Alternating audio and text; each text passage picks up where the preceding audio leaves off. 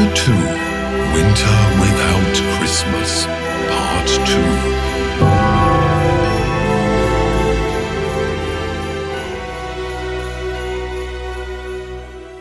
The next few days I spent confined to my rooms, not because I paid any heed to the old woman's tale.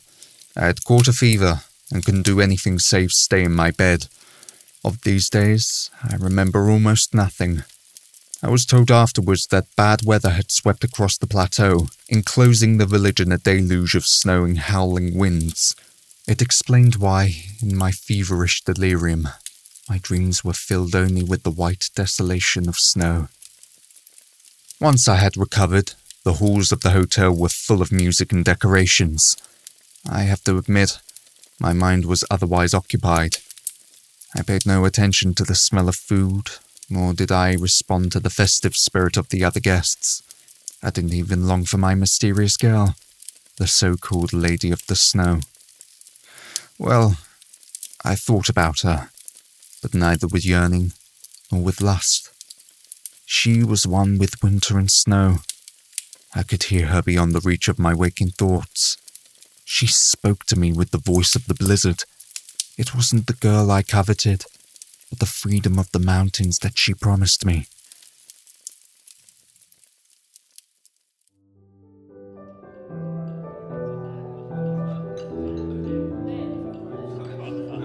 When Christmas Eve finally arrived, I realized how much time I had wasted on silliness and fantasy. For a while, the spell was broken. I was about to go to bed after an evening of eating, drinking, and merrymaking, but decided to go outside for a whiff of fresh air. I was old enough to have enjoyed some schnapps, and sought a quick remedy for my overindulgence in the pleasures of the table. My intention was not to leave the hotel porch. Despite the late hour, it must have been close to midnight already, the snow-covered streets were aglow with a bluish light. A movement caught my eye up in the street. There, among the shadows, I saw a slender silhouette, silently gliding. There was no doubt in my mind that it was her. I was tempted to run after her without delay, regardless of the snow and cold. The figure stopped, and I waved. If she knew I was getting ready, maybe she would wait for me. My heart raced when she waved back. I ran to the ski room to get my snow boots and my coat. She would wait for me. In fact, she had come to meet me. That much I held to be certain. By some incomprehensible instinct, I knew we wouldn't talk in front of the hotel. She wouldn't let herself be seen in the village. She didn't belong here. We didn't belong here. The open space and the desolate heights had called for me. Once heard, such call can't be denied, and, silly though it seemed, it didn't even occur to me to refuse the invitation. As expected, she was waiting for me a little higher up in the street. I stepped into the light, ecstatic. Before long, my mind was drifting like the snow. We walked through the village, silent shadows passing the houses. Not once did I long for a crackling fire or a feather bed. Under the towering peaks, these material comforts seemed both insubstantial and alien. Nothing mattered but the desolate wilderness and its enticing emissary. Many times I tried catching up with her, but as much as I tried quickening the pace, she remained out of reach. But for a growing sense of urgency and a feeling of inexhaustible energy, I have no recollection of our ascent. Part of me believed that only in the shadow of the highest peak, or in the crevices of the most remote hollow, would we finally be joined together. Only there, far from the constraints of civilization, would we embrace. The thought gave me strength and daring as we trod ever more dangerous paths. Snow began falling after we reached the ridge, high up on the narrow trail. She stood there, waiting for me, a dark and slender silhouette surrounded by a flurry of snowflakes. I hurried, but my blood was on fire, and there was a growing pain in my chest. I thought I had caught up with her, but she was already higher. I stopped for an instant and came back to reality for the first time since I had left the hotel. I listened to the wheezing sound in my lungs, hands on my knees, trying to catch my breath. My limbs were heavy with exhaustion, and the whirling snow made me dizzy. Behind me, rocks and ice hung over a pitch-black void. On the other side of the ridge, wide emptiness was waiting to swallow me whole. There was no choice but to carry on. Surely, my guide was leading me towards a refuge of some sorts. It was the only way a human being could survive in such a place.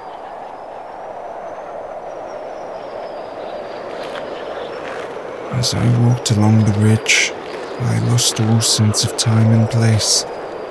My mind was empty, save for the whistling blizzard and blinding snow. Many times, I think, a burst of wind almost threw me over the edge. At the end of the path, I found a deep hollow with a frozen lake tucked between towering peaks, and felt like laying in the snow until the end of time. I tried to repress a shiver and felt my teeth chattering. At least, the surrounding cliffs were sheltering me from the wind.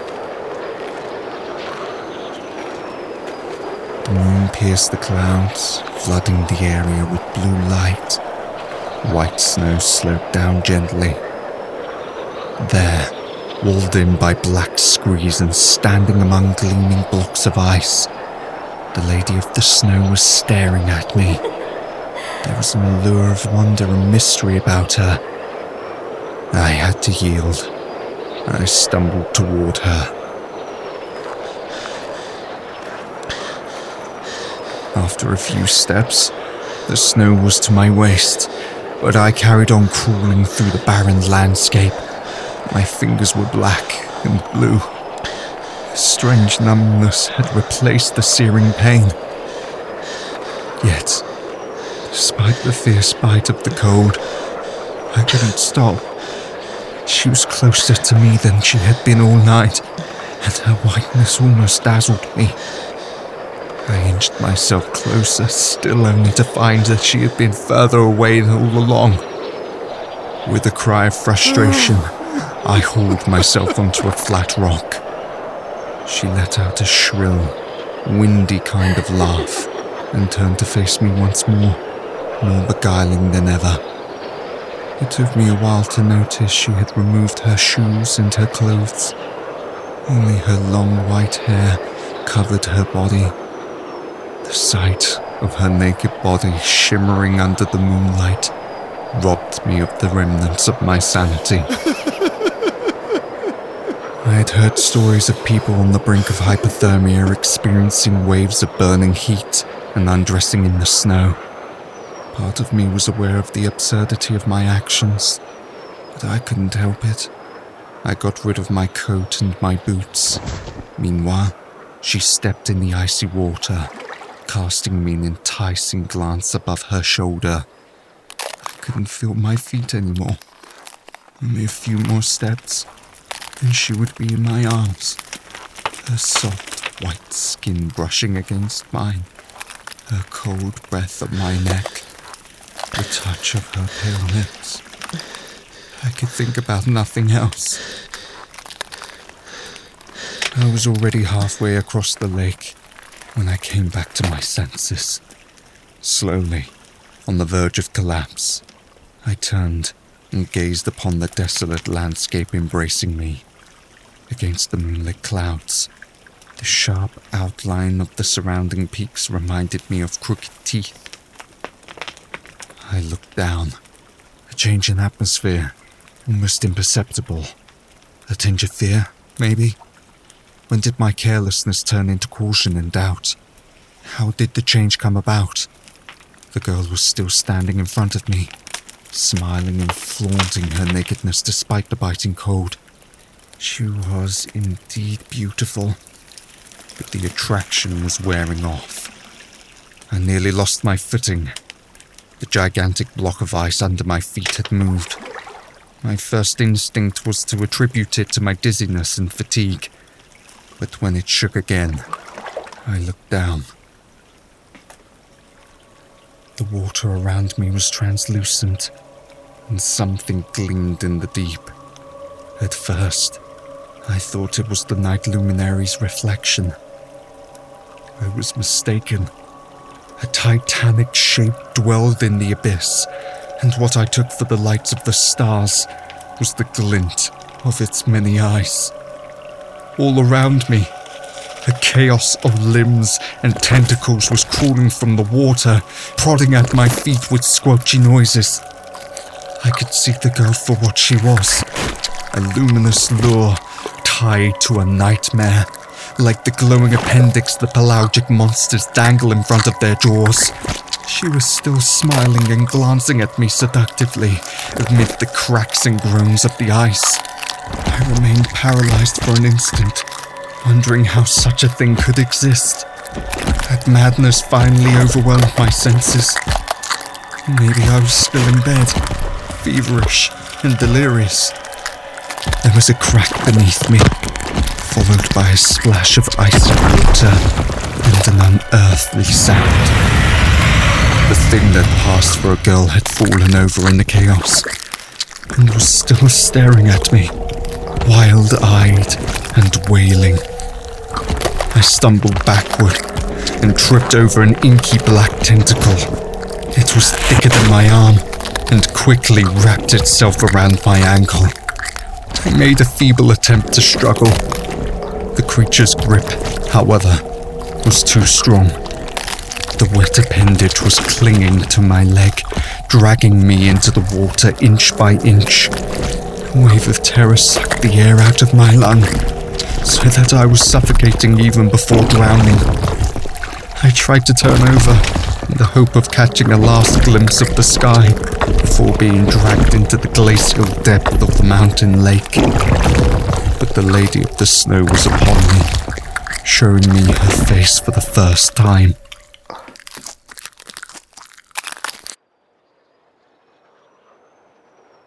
I wish I could remember her features.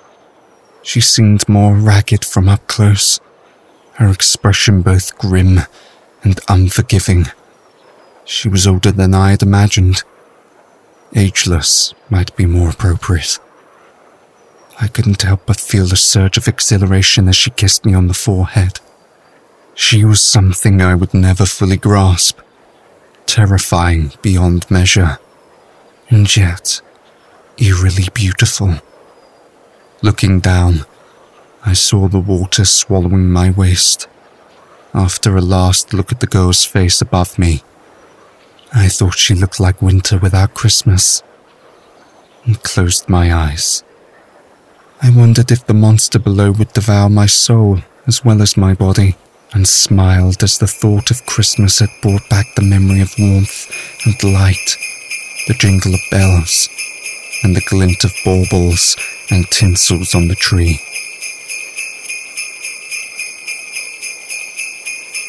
I could almost hear a gentle, joyful chime at the edge of my consciousness, beyond the wailing of the glacial wind.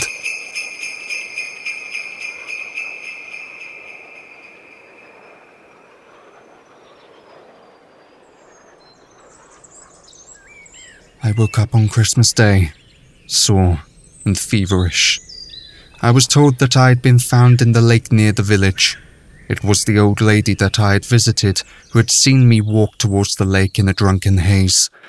Apparently, I had been skating when the ice broke under me. The old lady's husband, a stout man living off the ice trade, had pulled me out from the water and carried me to the hotel on his sleigh. I knew better than trying to contradict this version of events. The snowstorm had covered all the tracks, and I wouldn't be able to find my way back to the mountain lake. The fact remains, when I went back to the old lady's house with the intention of thanking her husband for saving my life, I was told he was working in the mountains and wouldn't come back before my departure. I knew the ice traders were rough men, hauling their harvest down the treacherous mountain paths. but I can convince myself that an ordinary man, no matter how strong or sturdy, could have pulled me from that nightmare.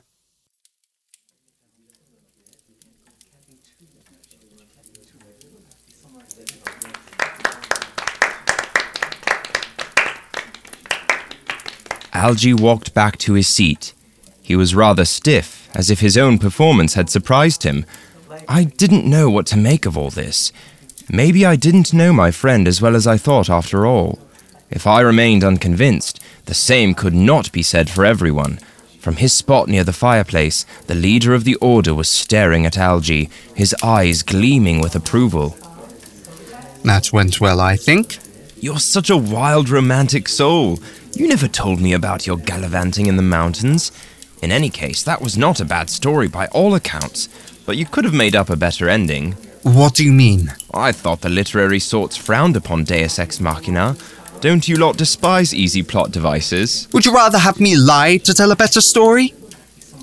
I don't know whether it's the place or the people. But they have a way to make you tell the truth. You'll see when it's your turn.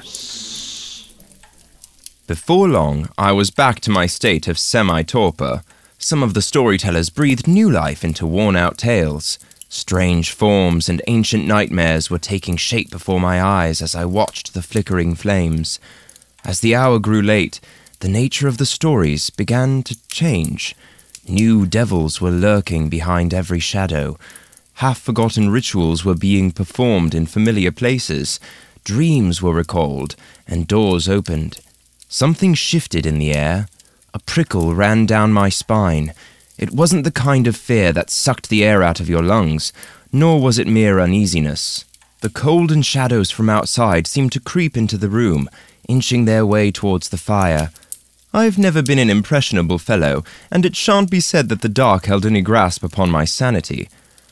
I must confess, however, that the atmosphere was wearing out my festive spirit, which is why I was relieved when we took a break. Steaming pots of tea and coffee circulated among the guests. Holding the porcelain cup, I noticed that my fingers had gotten cold and numb. After a few sips of tea, I was ready to slip back into half-sleep, but everyone around me was standing up. As tradition demands, we spent the next half an hour singing Christmas carols. The choirmaster avoided most of the modern and secular Christmas songs. Singing Frosty the Snowman, Walking in Winter Wonderland, or even Deck the Halls would have seemed wrong. In fact, most of the hymns we sang were in Latin, starting with the best-known ones, Adeste Fideles, Veni, Veni Emmanuel, Gaudete, followed by more obscure carols such as Resonet in Laudibus and Personant Hodie. Some of the lyrics and melodies I wasn't familiar with. They sounded old, ancient even. I recognized some characteristics of medieval plainsong. A few of the carols were in Greek and in Russian. At least that was what I assumed, since I couldn't make out all the words. I would have expected a lot of mumbling and inarticulate humming from such a disparate group, but I gradually got carried away by the music. With my eyes closed, it was almost as if we were in a cathedral, singing with a whole choir. The telling of stories started once again after we finished singing. I let myself sink into my chair and checked my watch, hardly believing that only a few hours had passed since we arrived. Midnight at last was fast approaching. In all likelihood, as per the college regulations, the room would have to be vacated shortly. I expected most of the students, especially the undergrads, would move to a nightclub or some other watering hole. Robert, who was sitting next to Edith, cleared his throat and stood up. He had been called to tell a story. I straightened, refrained from smiling, and listened with a renewed curiosity. If Algy's performance hadn't been too surprising, he had a wild imagination after all, Robert was another story altogether. Chapter 2, Winter Without Christmas, Part 2, featured Carmelo Viviani as Algernon, Michael Garamoni as Montague, and Peter Coates as the announcer. Sound design by Jamie Stoffer from JLS Audio. The Midnight Carols was created by Vincent Robert Nicou. Thank you for listening, and don't forget to tune in next week for a new tale of terror.